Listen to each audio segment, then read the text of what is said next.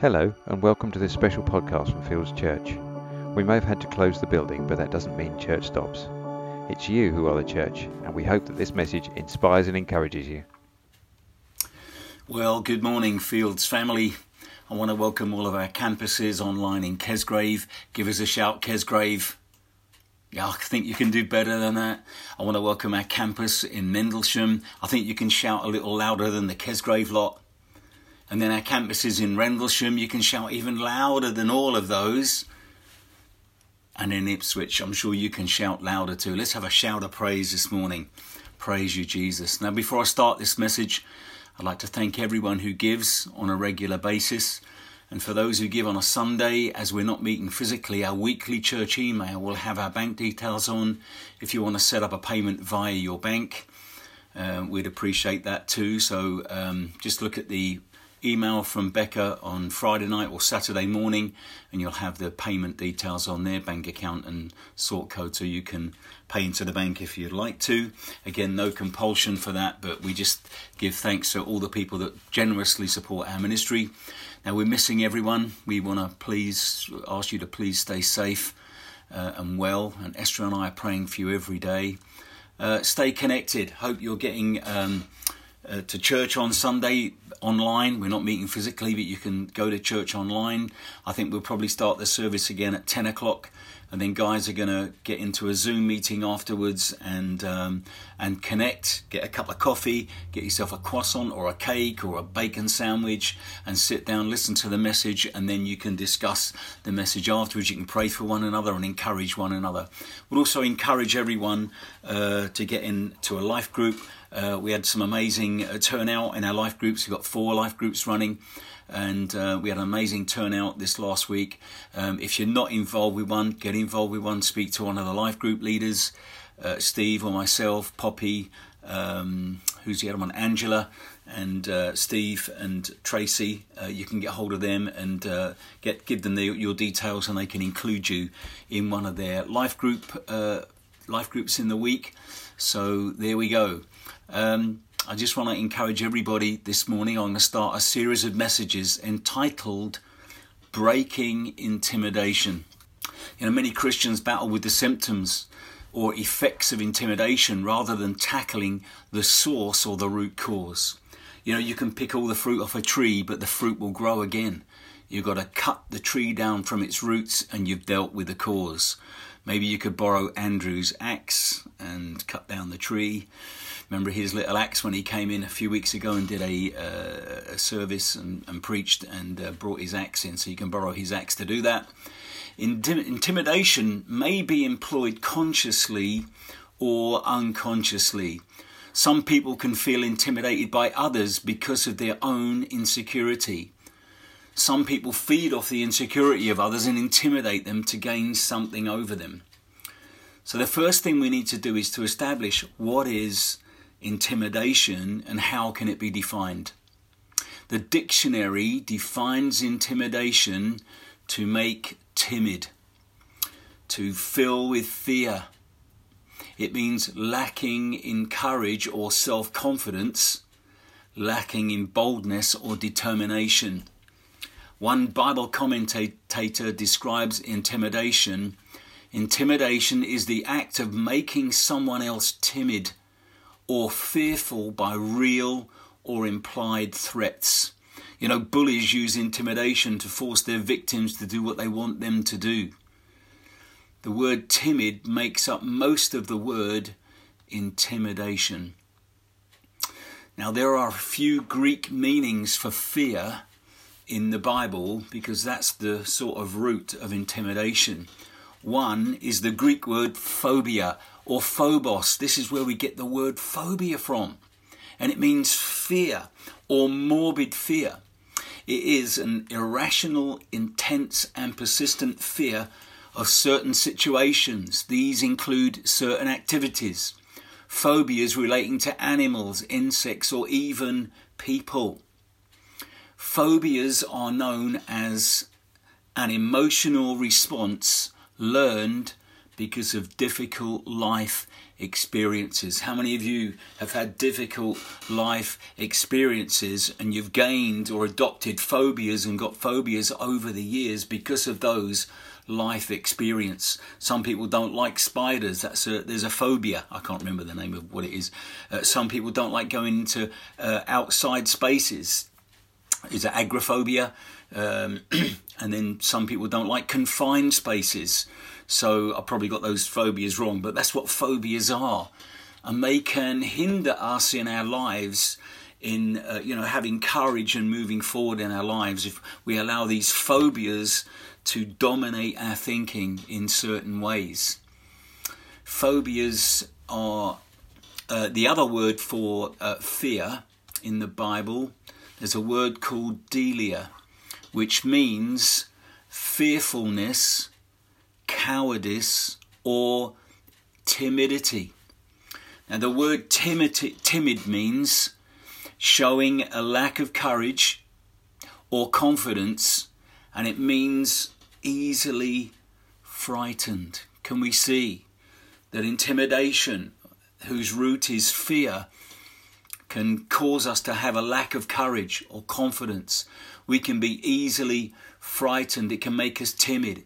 We can lack boldness or determination when we're timid or we're fearful. And as we're thinking about what's going on in our country, in our world, and we turn on the news, I turn on the news every day. I want to be informed. And sometimes because of the intensity of what we're hearing every single day in every newsreel and looking at our phones on our news clips, that's all we can see is this virus. Now, things like that can cause us, it can intimidate us to even go, I don't want to go out because I don't even want to go anywhere because I feel intimidated by this virus. And that can cause us to fear and bring fear. God doesn't want us to be fearful. And sometimes it's true for all of us. We can all be fearful. But God doesn't want us to be fearful. He wants us to be full of faith. And He wants us to overcome the fears that we face in life on a daily basis, including facing the fears of this virus. But let's not get so fearful that it dominates our life, dominates our thinking. When we wake up in the night with a little tickly cough and we think, oh, have I got this virus? I'm going to be sick. Oh, I don't know what I'm going to do. Let's not think about those things. Again, we're not denying the facts that this virus is very, very, very serious and can infect people's lives so adversely. It can even kill people. I understand that. But let's not allow this virus to dominate our thinking so we just stay in fear and panic. Amen. Can we say amen to that? Nudge your neighbour and say, don't be fearful. Say to yourself, I'm not fearful. I am full of faith.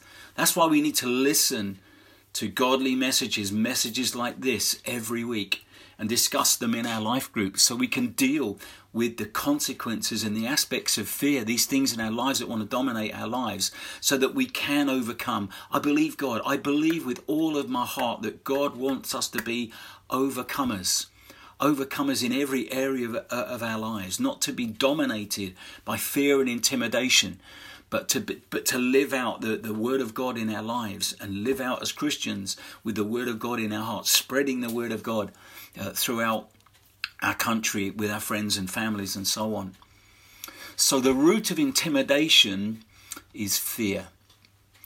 There are two types of fear mentioned in the Bible. There's the fear of God.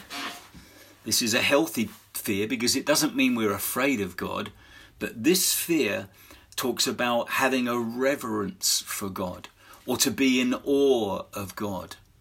There's a verse of scripture. This is the first verse of scripture. How many of you got your Bibles today? Get your Bibles out, get your notebooks out, get your iPad, get your iPhone, or for those who don't use iPad or don't like iPhones, get your whatever phones you've got, your Samsungs or whatever you've got, and make notes and really begin to meditate on the things that we're sharing so that we can get God's word into our hearts, not just into our minds, but into our hearts, because we really need to experience This must be experiential. Our Christian life must be experiential, must be experiencing these things in our lives. Not just having a knowledge of the Word of God in our heads, but in our hearts. What does Psalm 115 say? I've hidden your word in my heart, that I might not sin against you. The heart is the very center, the very core of our belief system and our being. And God wants us to adopt the word and take the word of God, soak up the word of God and have it deposited in our hearts, so that when we face fear, challenges, intimidation and problems, the word of God will come out, and not negative things that we repeat over and over again, that we can, confuse our minds and get us thinking and going down a wrong path. Amen? Can we say amen to that? Push the person in front of you and say, did you get what Richard just said? The second type of fear, so the first fear, the fear of the Lord, is the beginning of knowledge. Proverbs 1 verse 7, I didn't read that verse. Proverbs 1 verse 7, the fear of the Lord is the beginning of knowledge. This type of fear is healthy. The second type of fear is unhealthy, one of dread. This is what fear brings up in our lives. Dread, worry, anxiety, terror, horror can even be linked to fear. There's one thing that I want to mention right now. The fear of man is a huge problem. What is the fear of man? Let me read this next verse of scripture. If you've got your Bibles, you can turn there to Proverbs 29:25, or just take notes, and then you can listen to the podcast back again and sort of go over these notes. Proverbs 29:25 says, the fear of man brings a snare. What's a snare? It's a trap, isn't it? The fear of man brings a snare, but whoever trusts in the Lord shall be safe. You know, the word for fear here is the Hebrew karada, and it means trembling, quaking. It means anxiety. So that's what the fear of man will bring. So the Hebrew word for snare refers to traps hunters use to catch animals or birds. Snares are dangerous. If we get caught, we must do whatever we can to make ourselves free from these traps. This is a big problem for some Christians. You know, the fear of man manifests itself in different ways. Here are some symptoms of the fear of man. And maybe I might be speaking to some of us this morning, and maybe God wants me to highlight this particular fear so that we can think about if we fear man in any way. So here are the things that this type of fear, the fear of man, manifests itself. These are the symptoms. Need for approval. Fear of disapproval. Need for acceptance. Peer pressure. A need for honour. A need for recognition. Fear of criticism. Fear of humiliation. And I'm sure none of us like any of those things, but these are some of the symptoms of the fear of man. These things can lead us to second guess our decisions, become timid when we should be bold, be disobedient to God, have poor self-confidence, judge our self-worth by other people, what other people think of us or what we perceive other people think about us and of us, be inactive, not be ourselves, be indecisive, and have unstable faith. Some of us are fearful of what others may think of us. We sometimes think people are thinking this about us when that's just in our heads. Have we gained their approval? If we can feel intimidated by a lack of approval, we can be intimidated by others who we might think are more gifted than us, more talented than us, better looking than us. We can feel intimidated when we do something what we think others might be thinking. What right do they have to be doing that? We can be intimidated by making decisions based on other people's opinions rather than on our own convictions. We can be intimidated by being pressured into doing something we really don't want to do. Can you see the fear of man conjures up so many things in our minds? And I wonder how many of us in our lifetime have been fearful of man. I know I have in the past. And sometimes I can be tempted to have the fear of man. But you know, God wants us to be our own person and to fear him and not fear what man can do to us. You know, we might feel intimidated by others without them even realizing it. I remember before I went into full-time ministry in South Africa, I was a parts rep. I worked for a trucking company selling spare parts, and I used to go around workshops and other parts places and sell and promote our parts. And I remember one day I went into an office with these dirty, great big burly South Africans. Have you seen some of those guys? They're built like brick. Yeah, they're built big. And I felt intimidated. And they all looked at me when I entered the room. You know, they didn't intimidate me, but I felt intimidated. It felt like the cowboy going into the loud saloon and the music stops and everyone stops talking and they stare at you when you walk in. Have you seen a movie like that? You know, the way I overcame this was as I gained more confidence in my walk with God, knowing who I was in Christ. I made the decision after that day of walking into that office, seeing those big guys, I felt intimidated. I made the decision that whenever I walked into a room like that again and people turned round to look at me, I would look intentionally, I'd look at everyone in the eye. I'd just focus my eyes right on them. And I'd walk up to the biggest guy and put my hand out and shake his hand. You know, that cured me. I never had that problem again. And that's what I do today.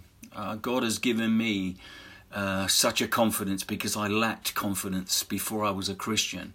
I was very timid and fearful and anxious and couldn't go out of the house really without drugs inside of me or a drink inside of me. And I'm not glorying in that. That was my past life. And God has done an amazing work in my life because of the Word of God. I can't stress this enough. It's one thing about reading our Bibles, but we need to get the Word of God in our mouth, on our lips. We need to be speaking it over our lives. I taught a message last week on Psalm 91. And that's one of my favorite Psalms. And I pray that over myself and over my family. You know, there are words in there when I think of this virus. The Bible says that no plague, in Psalm 91, no plague shall come nigh my dwelling. I'm not arrogantly saying that. I want to declare what God's word says about me and the promises that God has given to me. And I take that as a promise for me. No plague shall come nigh my dwelling. He will deliver us from the perilous pestilence. He will give his angels charge over me to keep me in all my ways. I speak that out. I don't just read it in my Bible and think it in my head. I speak that out over my life, over my family. Like sickness. You know, sickness is a true thing for all of us and we can all get sick. But if sickness wants to come knocking on my door, I get the word of God out again. 1 Peter 2:24, by the stripes of Jesus, I was healed 2,000 years ago. I confess these things over my life. You know, there's the fear. God says, fear not. I believe it's 365 days in the Bible. That's one fear not for every day of the week. So when we think about this virus and any other thing that wants to intimidate us, we can get the word of God out and say, you know what, your word says that I should not fear. Thank you, Lord, that I am not fearful when I hear bad news. I'm going to confess good news. Our Bible is good news. Amen. Can you say amen to that? Throw a piece of popcorn at the person in front of you, smack it on their head and say, hey, did you hear what Richard said? Thou shalt not fear. Let's fear. Let's not fear what man can do to us, all these things can do to us. But let's begin to trust God. You know, so the root of intimidation is fear. But what are the effects of intimidation and fear. I think this is the heart of this message, the thing that I really want to convey. This fear is an emotional response to a perceived threat or the threat of danger. You know, we can see this in the life of Nehemiah. Nehemiah had a burden given to him by God to go and rebuild the walls of Jerusalem. Do you know he was the smallest man in the Bible? Do you know that? Nehemiah. Anyway, he went off to build these walls. So I thought it was funny, but you might have heard that joke before. And it's an old joke, but the old ones are the best. You know, 3 men came to Nehemiah, Sanballat, Tobiah, and Geshem, and they wanted to meet Nehemiah. And we can see this in Nehemiah 6 verse 2. And it says there, this is Nehemiah, but I realized they were plotting to harm me because they wanted to talk to Nehemiah and distract him. And it says, but I realized they were plotting to harm me. So I replied by sending this message to them. I am engaged in a great work. Nehemiah saw this, the thing that he was involved in, rebuilding these walls, as a great work. He says, I'm engaged in a great work, so I can't come. Why should I stop working to come and meet with you? Look at this, verse 4. 4 times they sent the same message, and each time I gave them the same reply. You know, our enemies will be persistent when we're doing something, especially for God, that's really significant. Our enemies will be persistent to try and distract us and take our focus off what God has planned and called us to do. Because God has called and planned each one of us and given us each one gifts and talents to do something for Him. Can you say amen to that? Nudge the neighbour next to you and say amen. If you can't say amen, say, oh me, you know that.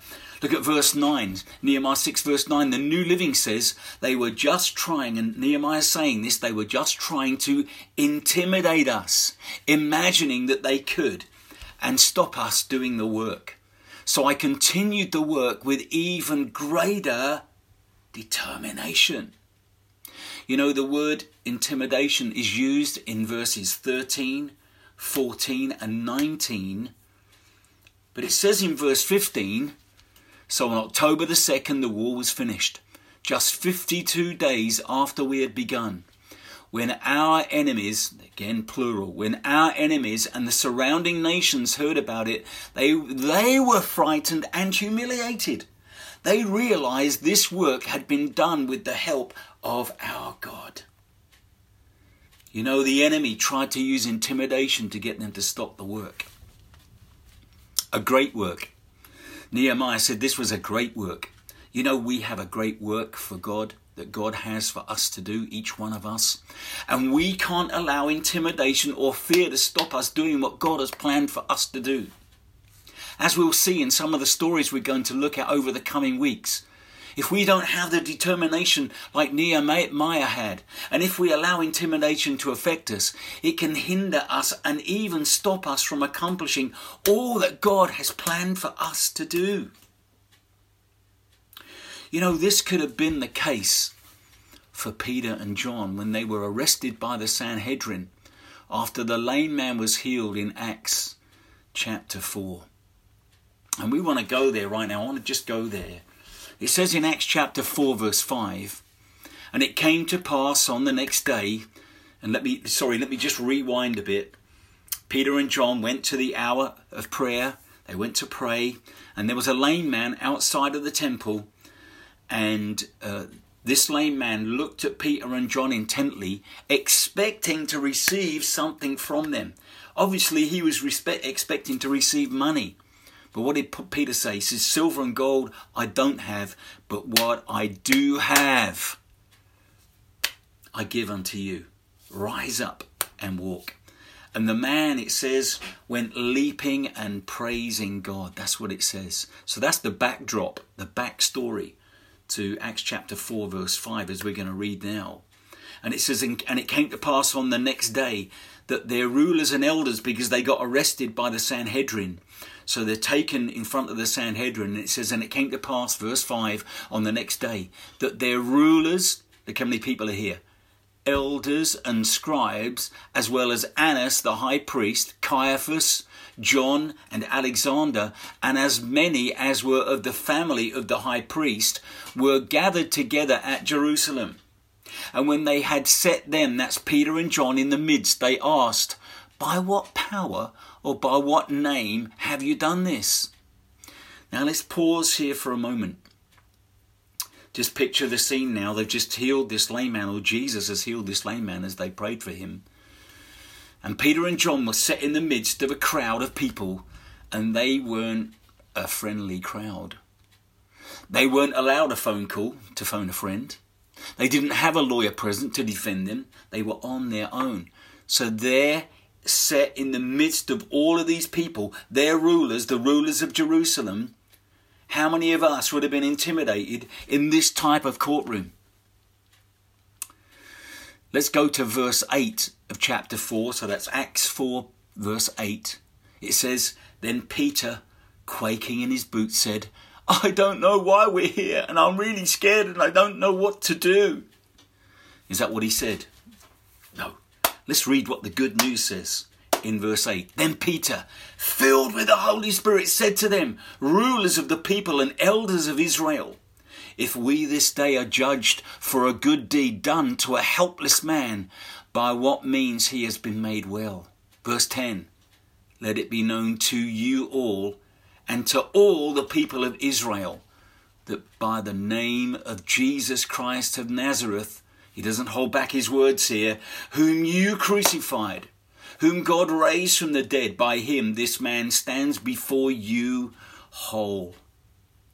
Whenever we see miracles or things done in Jesus' name, we need to give the glory to God and take no glory for ourselves. They realized that the greater one lived in them, and they were bold to preach the gospel and command this man to stand and walk. And yet they're taken in front of this crowd of angry people, demanding, "By what name have you done this?"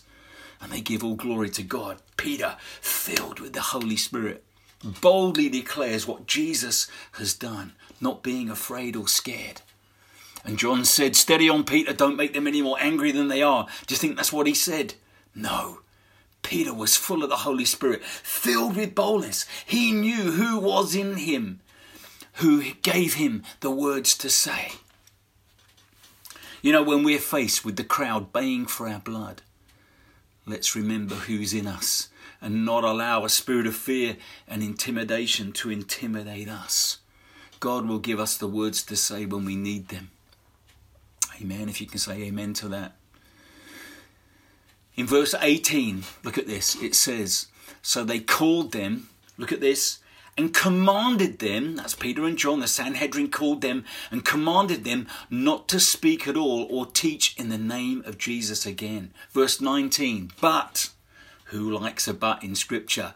"But Peter and John answered and said to them, whether it is right in the sight of God to listen to you more than to God, you judge.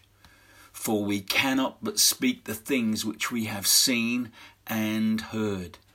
So when they had further threatened them, they let them go. So they were threatened never to teach in the name of Jesus again.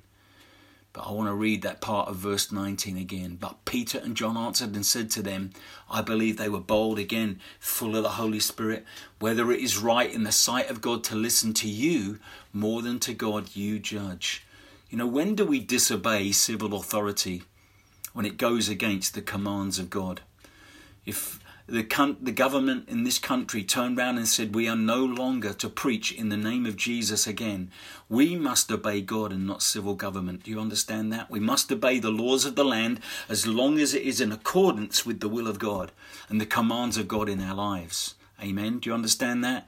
But when it goes against everything that God calls us and commands us to do, then we need to obey God. It says, "So when they had further threatened in verse 21, they let them go." You know, they were threatened even more, remembering that they'd just seen Jesus brought before the same men and they crucified him. If they'd have been intimidated by the crowd, fear could have stopped them from continuing their witness to Jesus. And you might say, well, these guys were with Jesus. They must have been specially gifted. They were more qualified than me. I don't know if I could do what they did. Maybe you're thinking that. Well, these guys were really special. They'd been with Jesus and lived with Jesus all this time, so they were really bold. You know, when they lived with Jesus, when they went to crucify Jesus, all these men fled. There were 3 at the cross. John the Beloved and the 2 Marys. Where were the crowds that came worshipping, glorifying Jesus? Where were the rest of his disciples that said, I'll never leave you. If they're going to take you and kill you, they're going to kill me as well. Where were they? They ran. They were afraid. They were scared. They were intimidated. But once they'd seen Jesus raised from the dead, they realized that God was in them, that God was alive, and they needed to go out, as Jesus commanded them, into the byways and the highways, preaching about Jesus and what Jesus has done and is going to do in the earth today. So they weren't specially gifted, anointed people. These were just ordinary men. Look at what verse 13 says of Acts chapter 4. And this is talking about the Sanhedrin now and the elders. It says, now when they saw the boldness of Peter and John and perceived that they were uneducated and untrained men, they marveled. Look at that. They saw that Peter and John were uneducated and untrained men. They hadn't gone to Bible school. So what was their qualification? Let's read on and you can see the qualification. And they realized they had been with Jesus. Isn't that amazing? They were unqualified, untrained, uneducated, but they could see that they had been with Jesus. You know, Jesus lives in us, the greater one lives in us, and we need to have boldness in these days to be a witness for Jesus. So, who of us are qualified now? Let's see. Let's have a show of hands. Come on, put your hands up. That show of hands was a bit rubbish. Never mind. You know, Peter and John weren't going to allow intimidation and fear to stop them witnessing for Jesus. And they continued doing that. And of course, they turned the whole world upside down. Let's look at the fruit of their preaching earlier before they were arrested. Let's go back to Acts 4, verse 3.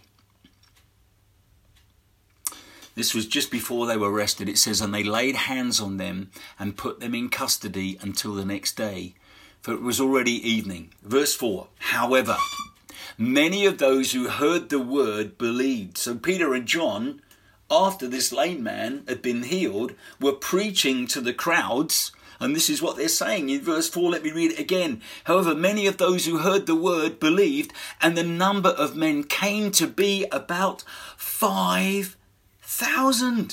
How many of you would like to preach and see 5,000 come to Christ?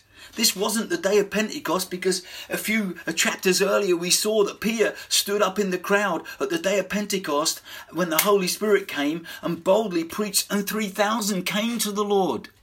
This is a powerful truth for us to learn as well.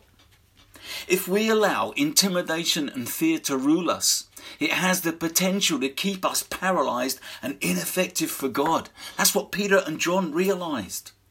Now, I'm praying that through this series of messages we'll learn that God is with us and will empower us to overcome intimidation and fear as we become the warriors, not the warriors. The warriors God has called us to be. And in closing this message, I just want to pray for us as a congregation. I pray that you will tune in and listen to this message and really see that God is with us and for us.